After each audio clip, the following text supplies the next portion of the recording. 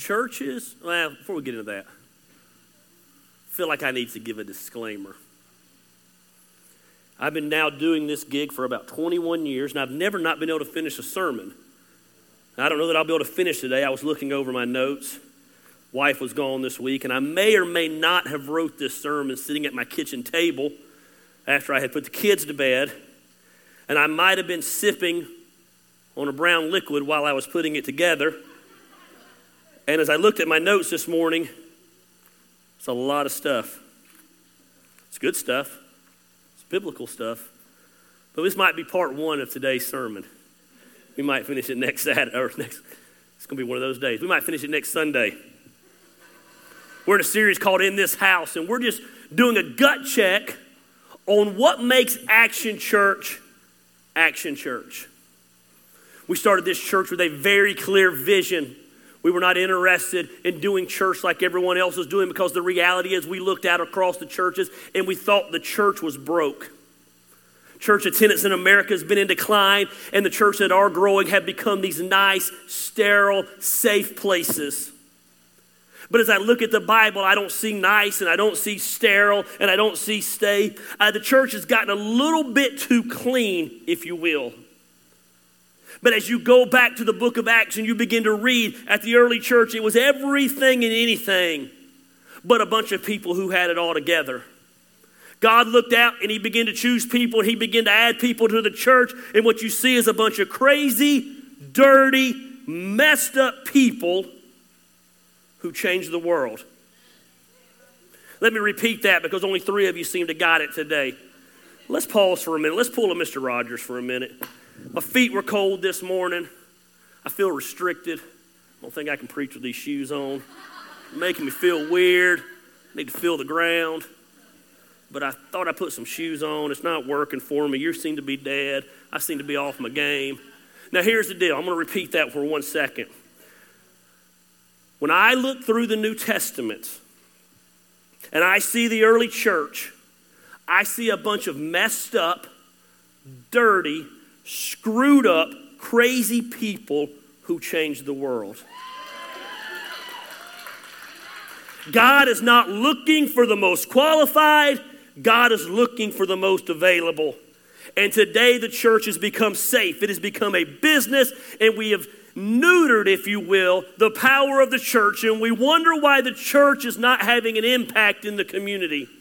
Somebody asked me this question one time, and it really got me thinking about churches. They said, if your church was to close down tomorrow, would anybody besides the people who attend your church even notice the church is closed down? Meaning, are you truly making an impact in the community? Are you reaching out to the least of these? Are you providing a place for those that are broke, busted, and disgusted to come in and feel safe and hear about a God who loves them and has a plan for their life and wants to do great things in their life? Churches are dying, yet the need for connection is stronger than ever. So we're in a series where we're just kind of reiterating, if you will, our convictions. Last week I talked about the fact that when you come to Action Church, you will find no judgment at Action Church. No judgment.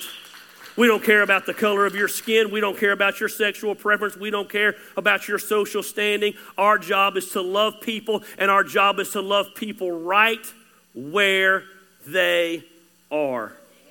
It's amazing. That sounds really good, and it sounds like it's fun to preach, and it sounds really biblical, and it sounds like something with amen, but you'd be shocked at how many churches preach that but don't live it out. This week I want to look at another value that was very important to me when we started Action Church.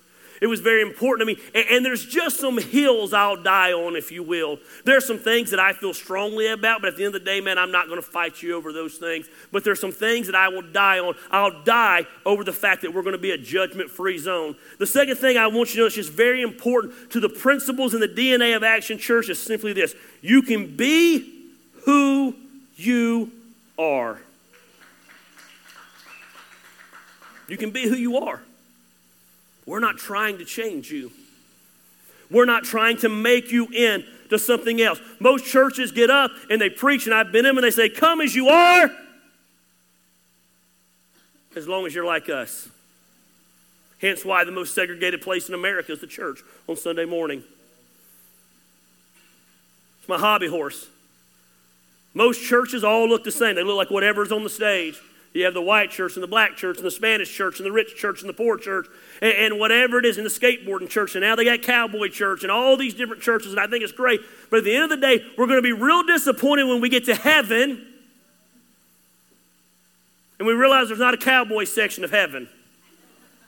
There's not a black section of heaven. There's not a white section of heaven.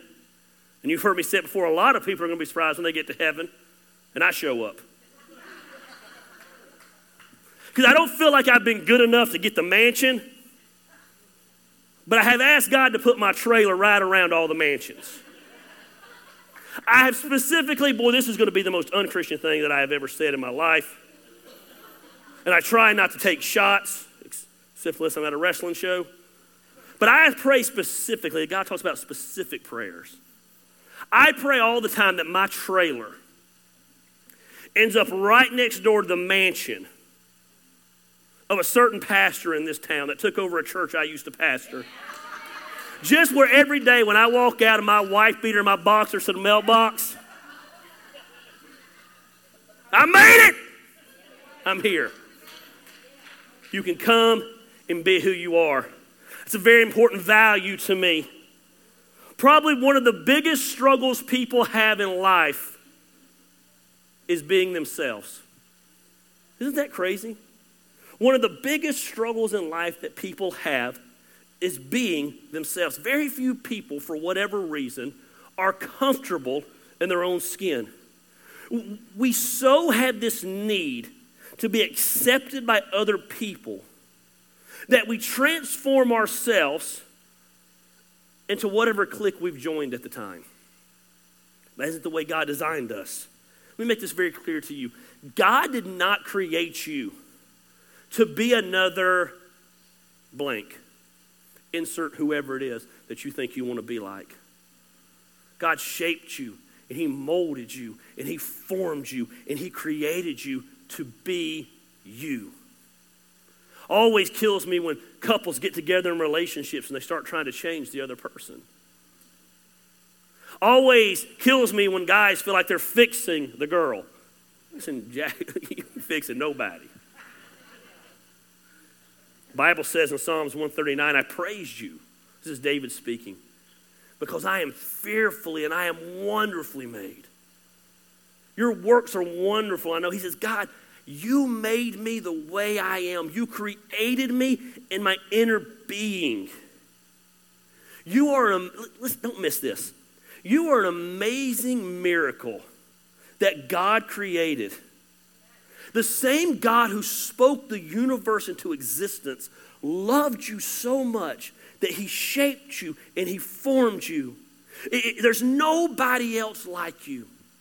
If you could unravel your body like a ball of yarn, there'd be enough DNA string to reach the moon and back 10,000 times. That DNA makes you who you are. Right now, as you sit in your seat, 100 things are happening in your body, and you don't give it a second thought. You're breathing, digesting, growing new cells, purifying toxins, maintaining some of you are maintaining hormonal balance. You're converting stored energy from blood to fat. You're repairing damaged cells. Don't miss this, there's 6 trillion reactions taking place in every cell, every second. Your heart will pump 100,000 times a day in every cell and every second. Lift your hand up. Lift your hand up. Touch your nose. That's pretty simple, wasn't it? That simple act. It wasn't simple for some of you last night. But it was simple today. That simple act required 400 separate chemical reactions firing across 10,000 synapses. Think about that for a minute. That's how unique you are. Every single one of us start off as an original, but we become carbon copies of someone else. And no place is that greater seen than the church. The church brings people in, and we want you to look like us and act like us and talk like us and believe like us and speak like us and think like us and have political views like us and love who we love and do what we do. And if you don't like it, man, you're against us and you got to go. And that's simply not the way God created the church to be. We're the body of Christ.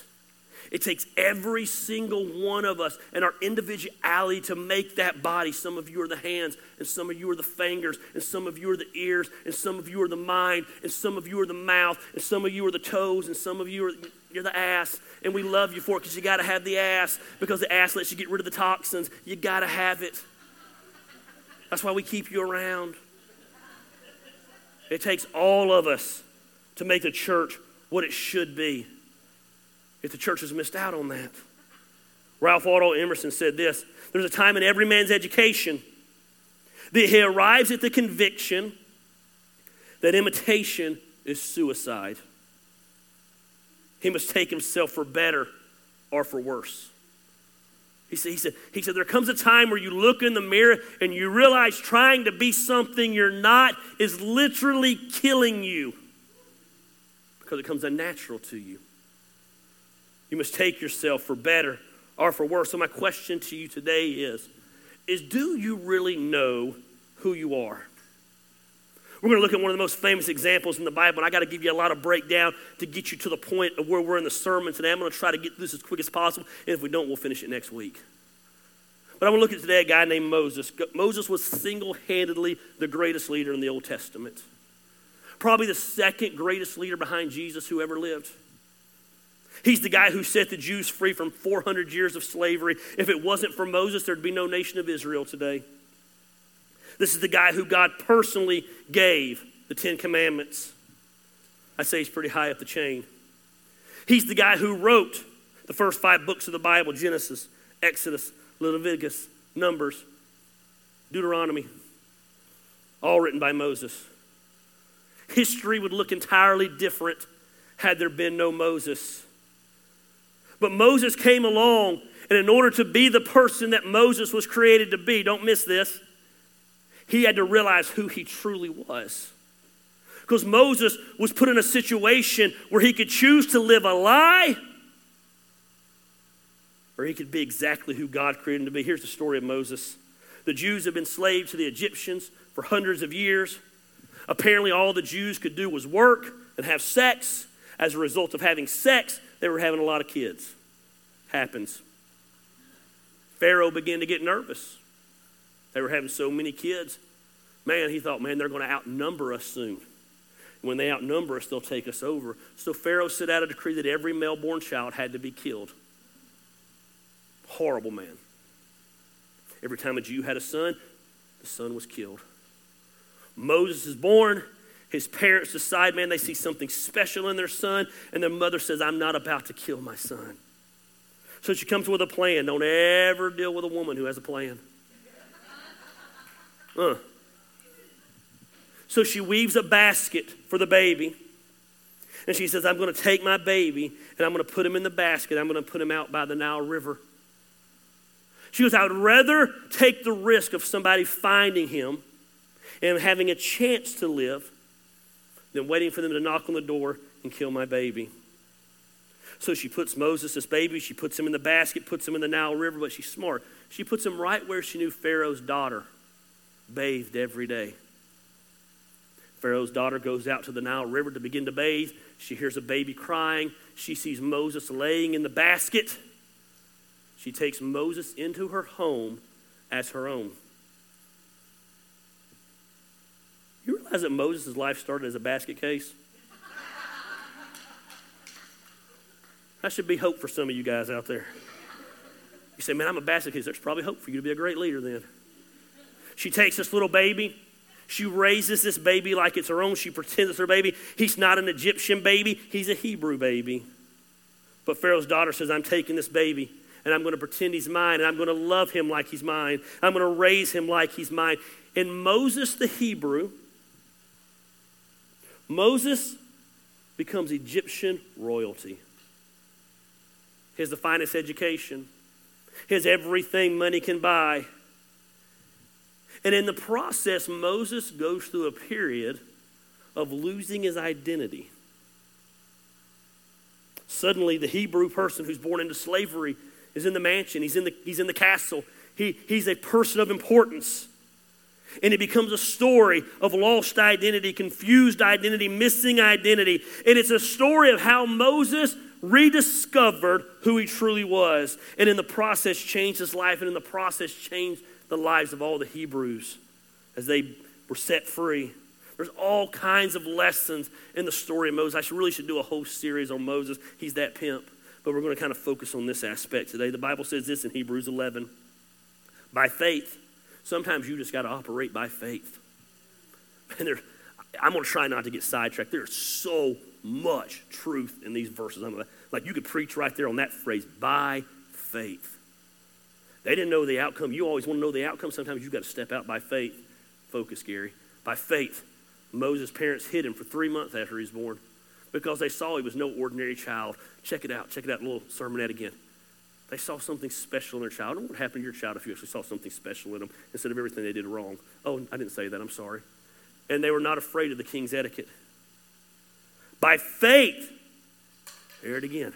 By faith, Moses, when he had grown up, he discovers who he is. He discovers that he's a Hebrew child. He discovers that his mom brought him in as a... By faith, he refused to be known as the son of Pharaoh's daughter. He chose to be mistreated. He left the lush life of a lie to go to live the life of who he really was. He chose to be mistreated along with the people of God than rather than enjoy the fleeting pleasures of sin.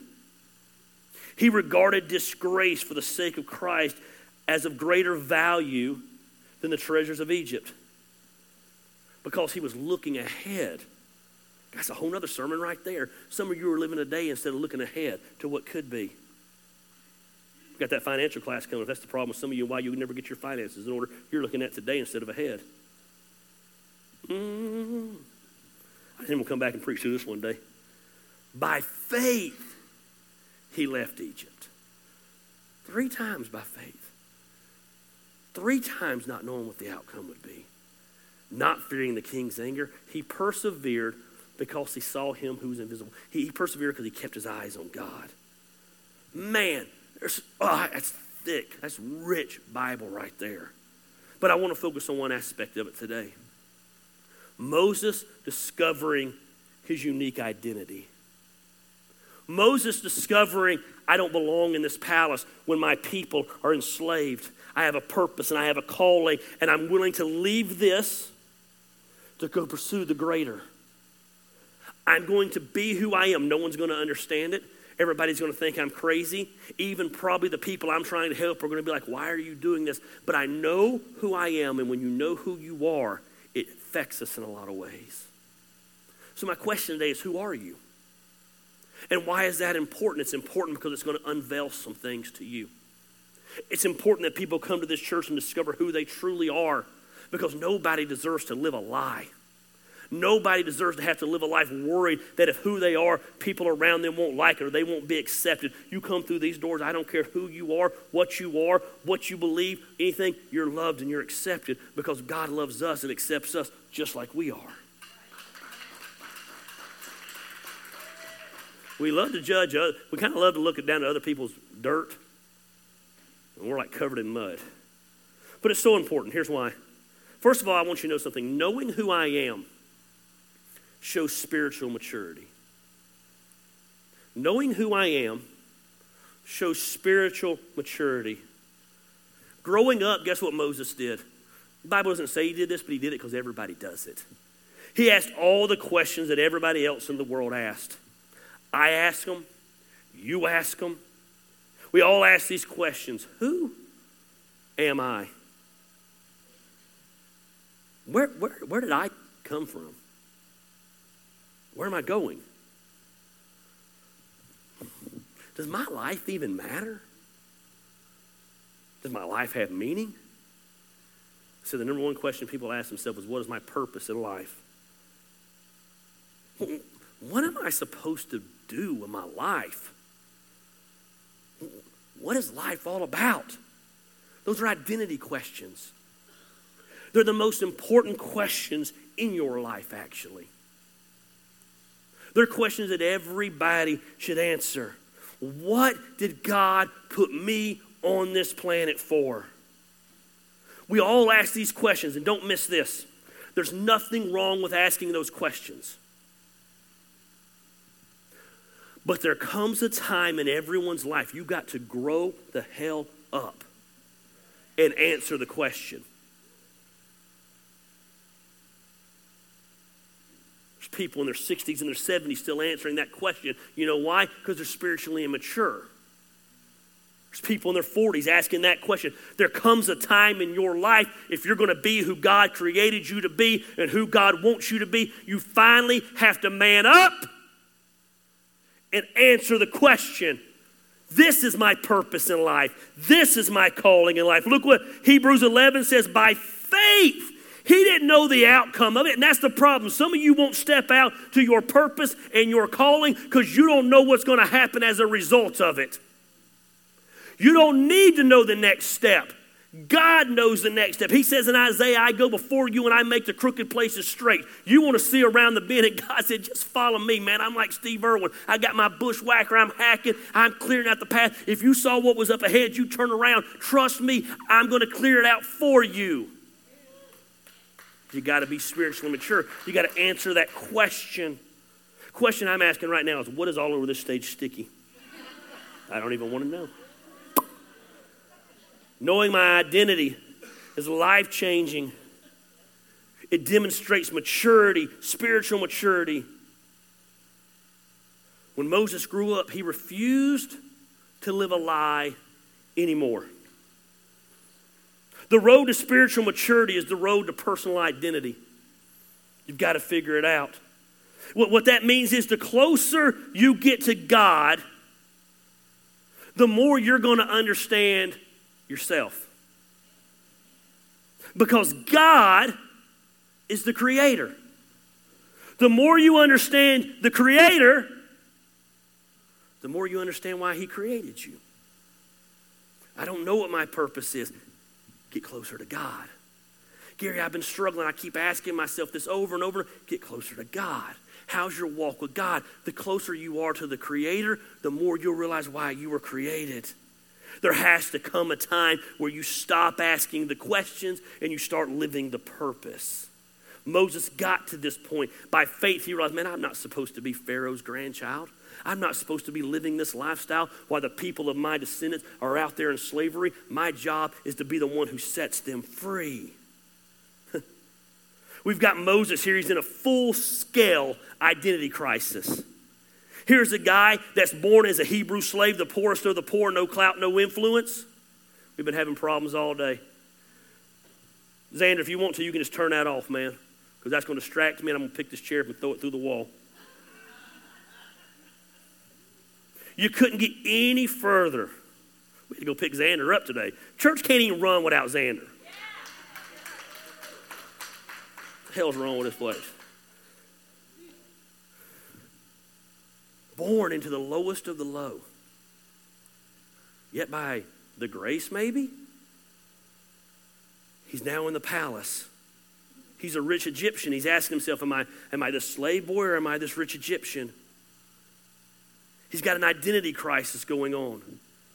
He's got to decide, am I going to live a lie? Don't miss this. Am I going to live a lie and pretend the rest of my life that I'm really Pharaoh's grandson? He could pretend.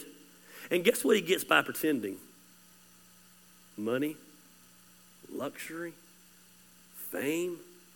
You're Pharaoh's grandson. You get whatever you want. Every pleasure he could ever want in life. Power, possession, position, privilege, status, sex, salary, anything he wants. By not being true to himself. On the other hand, if he admits who he really is, and he admits he's the son of some Jewish slaves, he's going to be poor his entire life. He's going to be disgraced, humiliated, thrown out of the palace. Put into slave labor for the rest of his life. Which one would you choose? Moses was a man of conviction. Once he realized who his identity was and his purpose was, he didn't care about the outcome. He had to be true to himself. He was a man of integrity. He refused to live, I think, the saddest thing in the world. And I'm going to probably ruffle some feathers here, and some of you might not come back, but it is what it is. I think the saddest thing in the world who has to be someone who realizes maybe they have same-sex tendencies and yet has to live a lie and love someone they don't love for fear of what their job will think, their family will think, their kids will think, their friends will think. And so they live their whole life being something they're not because they're afraid of the outcome of what they could be if they just came out and were real about themselves. Sad. We'll never be a church where you have to do that. Never. I refuse. I'll shut it down first.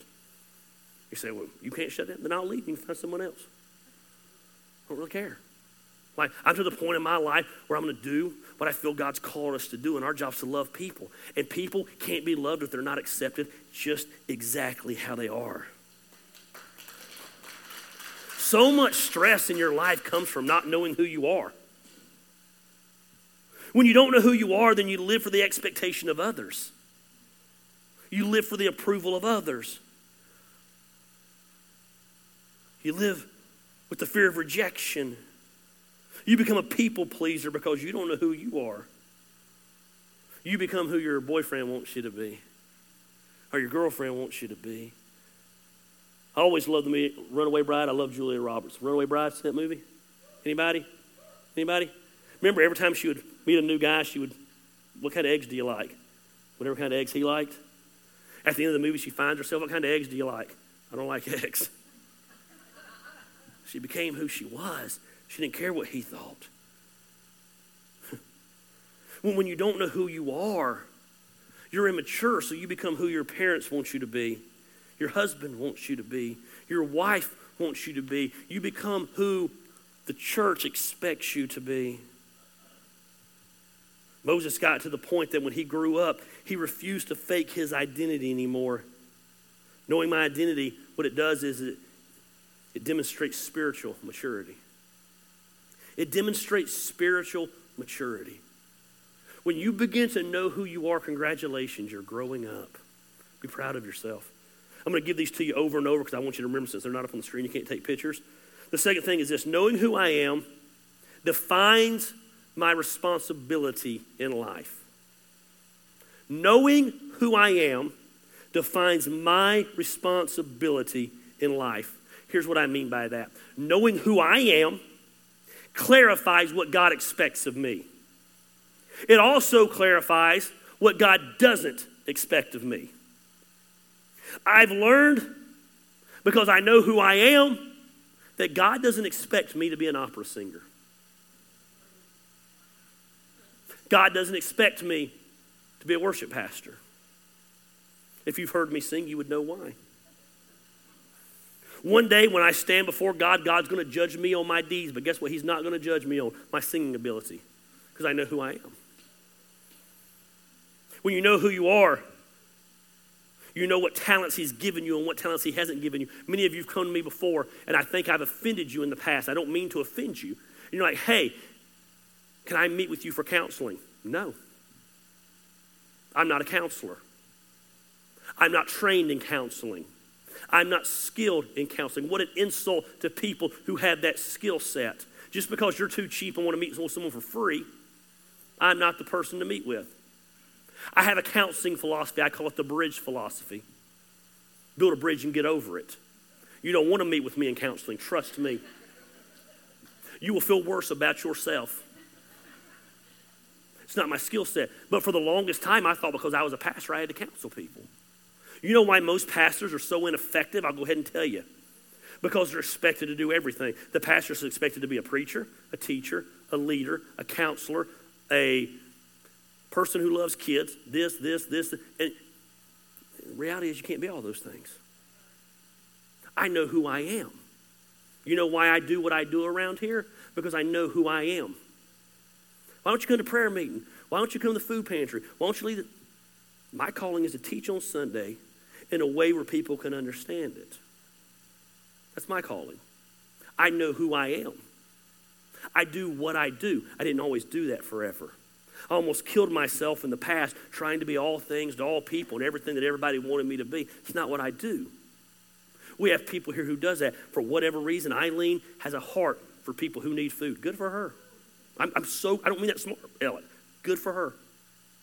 Robin and Tom and the whole crowd, Jan, that come on Monday, they have a heart to sit down and pray for people. Awesome. Speedy has a heart to do whatever needs to be done around here that no one else wants to do. Awesome. Again, it goes back to us being the body. When we're all knowing who we are and we all understand our purpose, because when you know who you are, it defines your responsibility in life. Guess what happens? Nothing falls through the cracks around here because everybody's living out their responsibility that they're passionate about. God created you to do some things in life. And there's some things some of you should learn God did not create you to do. The reason so many people are, oh, this is good. This is good preaching right here. I hate that it's not on the screen. The reason so many of you are under stress is because you're trying to do everything. Wives, let me set you free today. Just because you're a female, just because you have a vagina, I said the proper term so I'm not being vulgar, does not mean that you have to be the only one that cleans your house, cooks dinner, takes care of the kids, does all these things that society says women should do. Here's the deal. If you cannot cook, don't cook. Your husband probably don't want to tell you that, but he's glad when you don't cook because you can't cook. We have all these things. Men, guess what? You have some responsibilities as a man. I believe that. I should do a series on that too. I got a lot of series I should do stuff on. But you're trying to do everything. You're carrying the burden instead of realizing you got a wife who's a partner. And you're trying to do all these things instead of what you're good at because you don't know who you are, therefore you don't know your responsibilities. I always joke about this, but it works in this context. I met Christine. I told Christine, I said, let me go ahead and enlighten you on something. I don't fix stuff. I'm not going to fix stuff. I don't want to fix stuff. I don't want to learn how to fix stuff. I don't want tools. I don't care. Your dad can make fun of it. Your granddad can make fun of it. Your brother can take pot. Not that they do that. I don't care. You know why? Because I know who I am. I don't need to have a sizing validation, if you will, by fixing the toilet that's running nonstop. I call Scott Farley, who's skilled in that area because he knows who he is, and say, hey, guess what? My toilet won't stop running. And he comes and fixes it. You know how freeing that is? You know how much stress that takes off me? I called Doug Knight, Dave Clark, Allen, and I got a whole crew. Oh, man, glad you feel that way. I don't feel that way. Guess what? I got a whole lot less stress in my life than you do. There's not much I'm good at. There's a lot of times I preach sermons to you where I'm like, man, I'm not good at this and I struggle with you. And knowing who you are, this is probably one of my strongest areas in life. But it took me a long time to get here. It took me losing everything to get here. It took me blowing my life and burning out and crashing and burn because I was trying to be everything everybody wanted me to be. And I refused to do that. The greatest thing you can do is be who you are because it defines your responsibility. When you're trying to do everything, God's going like, wait a minute, time out. I didn't ask you to take on that burden. When you take on more responsibility than God intended for you to have, there's a warning sign there. It's called worry. You begin to worry. Breathe. Hey, guess what? You don't need to be everybody's savior because you ain't a savior.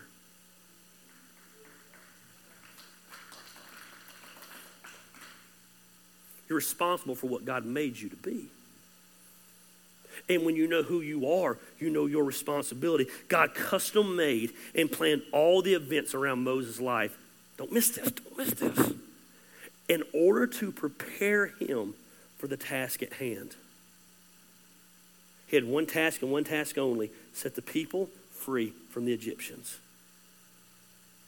He wanted Moses to be the national deliverer of Israel. So everything that happened in Moses' life was designed to set him up to do that. God didn't design Moses to be an artist. He didn't design him to be a rock star. He said, I want you to be this. And he planned it. And the way he planned it was he said, first you're going to be born a Hebrew slave. And this is good. I'm going to sidetrack here for a minute because I had this thought this week. And he gave Moses parents that created him because it took those two parents' DNA to create Moses.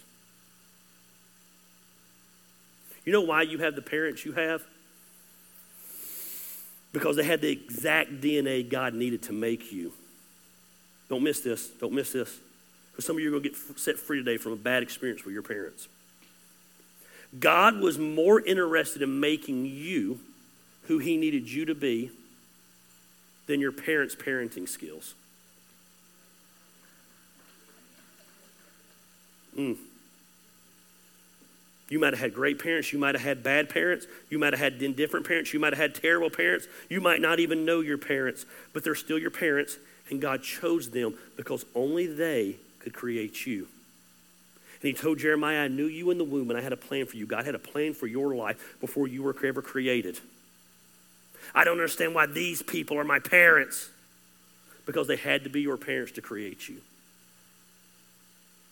I don't know my biological dad. Matter of fact, saw my biological dad the first time 6 months ago when he died, and since I was 4. But you know why God brought him around? Because only him and my mom could create greatness. I didn't need his parenting skills, but I needed his DNA. Some of you got a grudge towards your parents. You don't understand, but you understand God needed you made.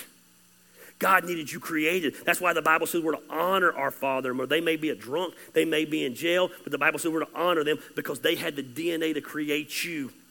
And once you realize who you are, it sets you up for your responsibility in life. So God planned this. He knew that Moses' parents were not going to raise him, but they had to create him. Man. Both of these things it took. It took them creating Moses. It took Pharaoh's daughter taking Moses in for him to get into the palace. You don't think that he learned all those leadership skills in the training in the palace? You don't think having the greatest education, the greatest leaders around him and all these military people showed him how to be the leader he was to set the captives free? He couldn't have done that as a slave. God knew what he was doing. Maybe you're here today and you weren't raised by your birth parents. Maybe you were raised by a stepdad or a stepmom. You didn't know either of your parents, a friend or whatever, but God chose them for you. All the crap you went through, all the stuff I've been through, people ask me all the time, do you regret it? I don't regret any of it. I don't mean that cocky. I don't mean that arrogant. But all of that put me here. All of that made me who I am today. I impact more people in the business world with the gospel of Jesus Christ than I did pastoring 1,500 people every week.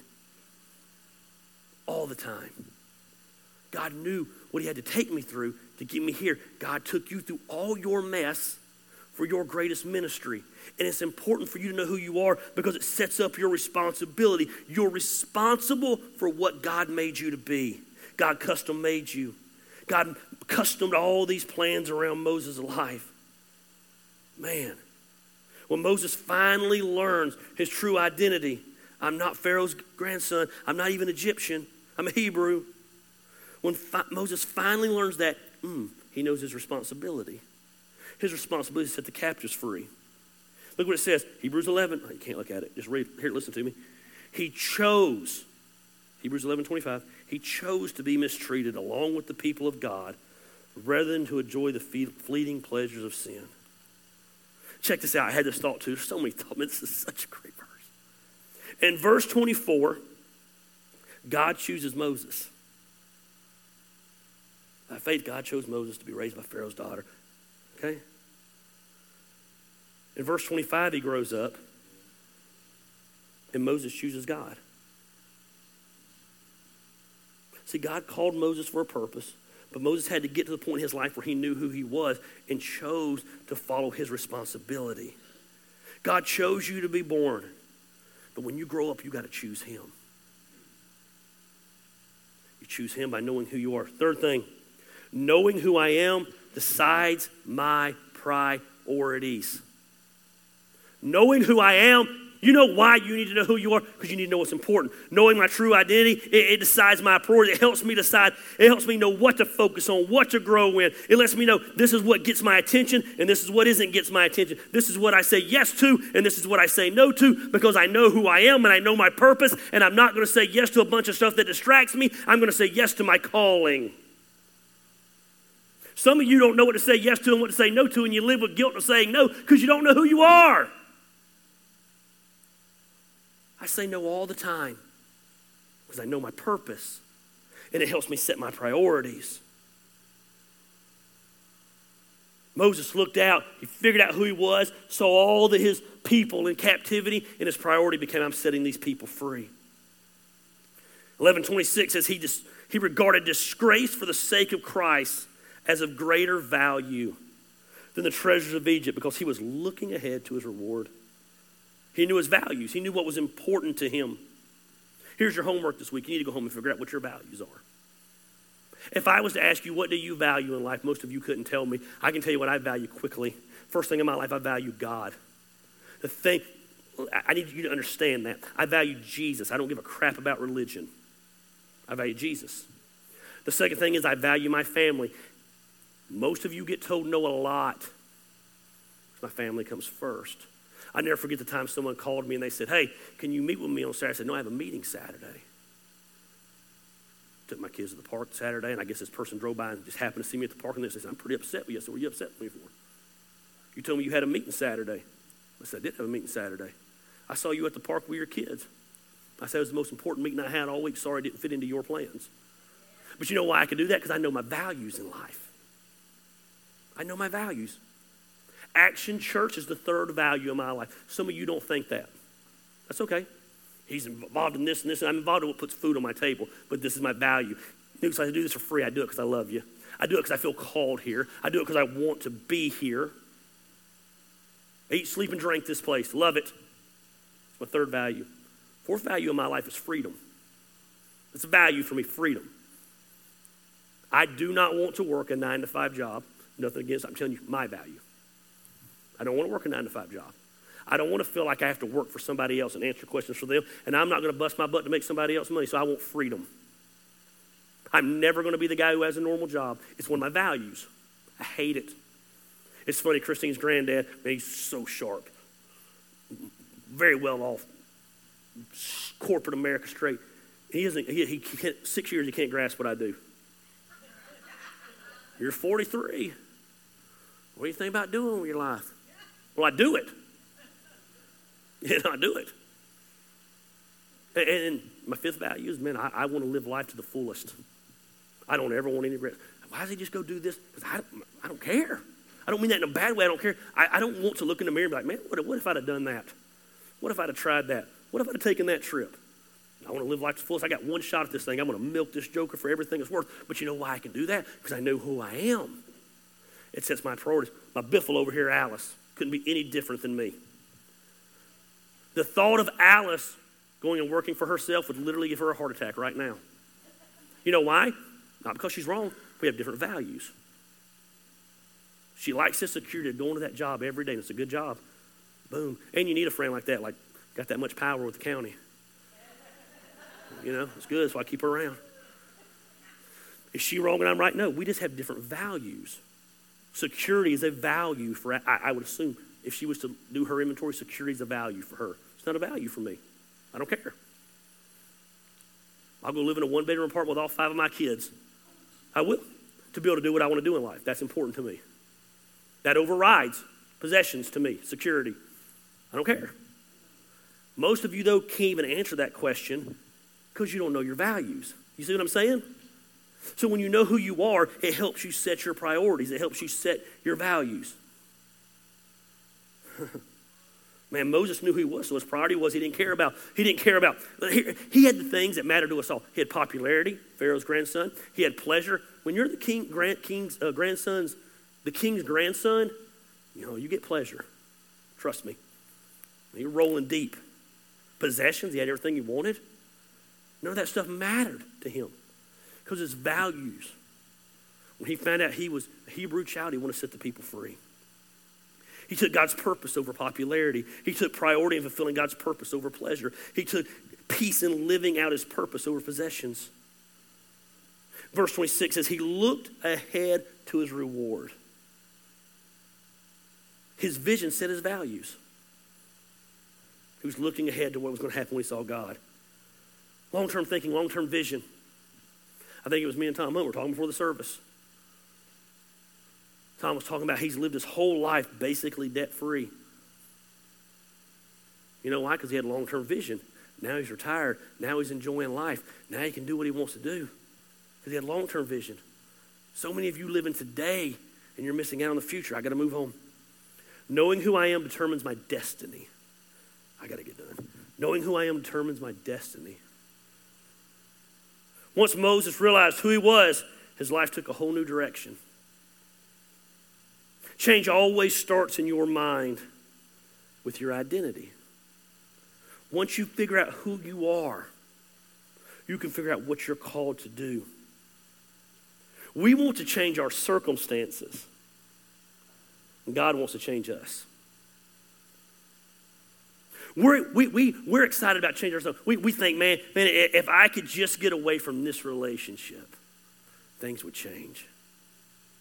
If I can just get away from this environment, I'd be happy. Man, if I just had a different job if I could just move away and start over. The problem is when you move, you take yourself. Wherever you go, there you are. And you don't know who you are. So you take all your baggage with you to the next relationship, to the next job, to the next city. We want to change our circumstances, but God says, I want to change you. I want you to discover who you are. God doesn't make junk. You know my favorite line? I say it 15 years now. You might have surprised mommy and daddy in the back seat of their car during their makeout session. You didn't surprise God. He shaped you, and he formed you, and he made you, and he has a passion and a mission for your life. You're on this earth for a purpose. The problem is you don't know who you are, so how can you know your purpose? By faith, verse 27, he left Egypt, not fearing the king's anger. He persevered because he saw him who was invisible. Learning your true identity lets you go of the baggage of the past. Moses was able to let go of that. And it gives you the courage to walk into the future. I know who I am now. Every time I jump into a new thing, I'm never, people say, you know anything about this? No, I don't know anything about it. How are you going to do it? Well, why not? It's people. I'm in the people business. I know people. I have the courage to do it because, man, of who I am. You have the courage to do who you are, what you are, when you know who you are. The day you start being who God created you to be and quit worrying about everyone else is the day you'll change your life. I'm telling you, it is one of the greatest things ever. And this needs to be a place where people can have that luxury. They can have that freedom to discover themselves. So this is a sermon about our church. I kind of talked about individuality. So real quickly, how do we become a church that creates an environment where people can come and be who they are? First thing we're going to do is we're going to realize it takes all types of people. It takes all types of people. You might not understand so-and-so, but trust me, they're going to minister to somebody here that you can't minister to. It takes all types of people. You arrogant person to think everybody should be like you. It's arrogance. It's really insecurity. It's what it really is, because you don't like who you are. But if everyone else was like you, it would validate your insecurity. It takes all types of people. It takes all types of skin colors, all types of social standings. I've always loved this church that I know that people that make 6 figures a year sit next to people that live in tents. something powerful. I think it's going to look a lot like heaven. Someone told me one time, they said, I have a lot of black people in your church. You're not very diverse. I said, yeah, well, we live in Canton where it's 2.3% African American. So we got about 2.3% African American here. We look like our community. Now, things start to change and it becomes 50% African American. This church ought to look 50% African American. We've probably done a real poor job of reaching the Spanish, but the bottom line is I don't speak Spanish. So we ought to find a Spanish pastor that come in here and have a service. If we really want to live out the gospel. Realize it takes all types of people. Except people. You know what's always crazy to me about like outcast? I'm an outcast. No, you're not, because everybody in your little clique looks just like you and acts like you. I always thought it's funny about biker gangs. We had a lot of motorcycle gang people. We're rebels. No, you're not. Like you all look the same and act the same. Like rebels go against the grain. You have a matching patch. Like, ooh, y'all are real different. Never understood that. Accept all types of people. Encourage people in their individuality. Encourage people. I have to do this with my kids. I have 737 children. And they're all different. They're all different. And none of them, well, except the one that's really biologically not mine, are anything like me. The ones that have my DNA, especially my two oldest, are nothing like me. And I've had to learn, Kristen, you say, you know what, you want to have a relationship with your kids? Get interested in what they're interested in. Oh, I thought they should probably get interested in what I'm interested in. Like wrestling, and fighting, and music. So she said, okay, well, how's that working out for you? Encourage people in their individuality. Embrace that they're different.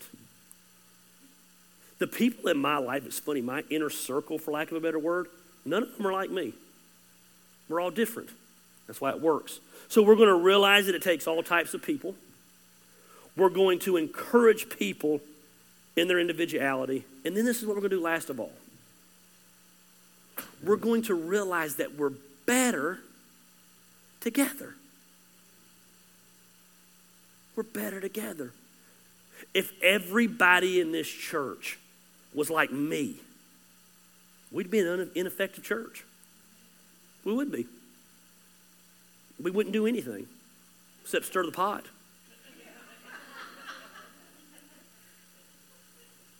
It takes everybody. It takes a Phil. It takes an Alice.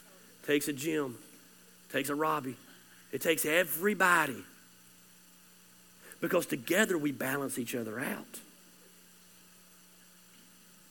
Someone told me one time recently, I said, man, I'm glad you've been coming to church. Yeah, I got to be honest with you. I don't really like your preaching. Thanks. But God, I love everything else here, so I'm going to be active. Awesome. Guess what? We're doing our job. If they're only coming to hear me preach, they're in bad shape. I ain't Jesus. I can't save them. I love that. We have a lady that goes to church. She's been going to this church for 5 years. She tells me about once a year, I still don't really like this church. No. She serves. She's here every week. I'm not going to tell you who she's here right now. But she said, it's the only church my husband would go to, and I am so thankful that my husband goes to church every week. She realizes we're better together. She realizes we were able to reach her husband. We're better together. We're going to realize it takes all types of people. We're going to encourage people in their individuality. And we're going to understand we're better together. Because in this house, people can be who they are. Let's pray.